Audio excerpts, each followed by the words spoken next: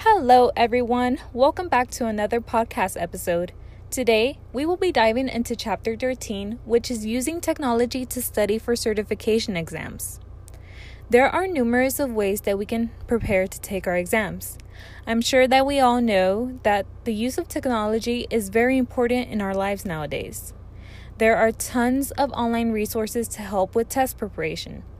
Many, if not almost all of the certification exams are conducted using computer-administered testing. It is important that we begin to familiarize ourselves with this so that we are prepared for whenever we do go and take our certification exams. The TEA and ETS websites are very helpful when it comes to test preparation. They both offer a great number of resources in different categories. They offer test preparation manuals, video tutorials, and helpful tips and strategies. These manuals are super helpful because they provide information on the domains and competencies that will be tested, along with sample questions, grading rubrics, and also answer keys with rationales. With these guides, you can go over the introductory login screens, general regulations and policies, as well as general directions about the exams.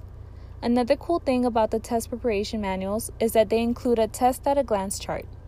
The test at a glance chart is a quick overview and description of the content presented on the test.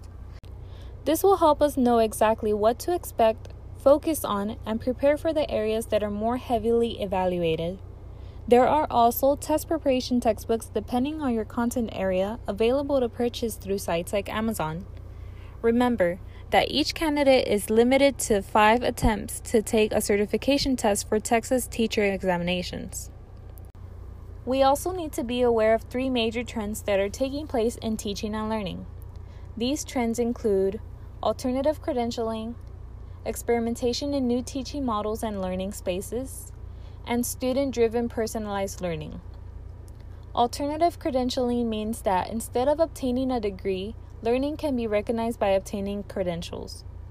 Experimentation in new teaching models and learning spaces means that courses are being modified to improve student learning. Some examples of these models provided by our textbook are Khan Academy and Saul Khan School. The last trend we'll talk about today is student-driven personalized learning. This method focuses on a format where students control what they are learning. They take part in building their own learning by being creators, collaborating, and connectivity.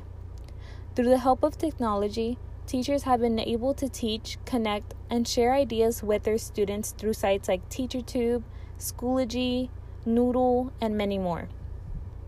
That is all I have for our Chapter 13 review.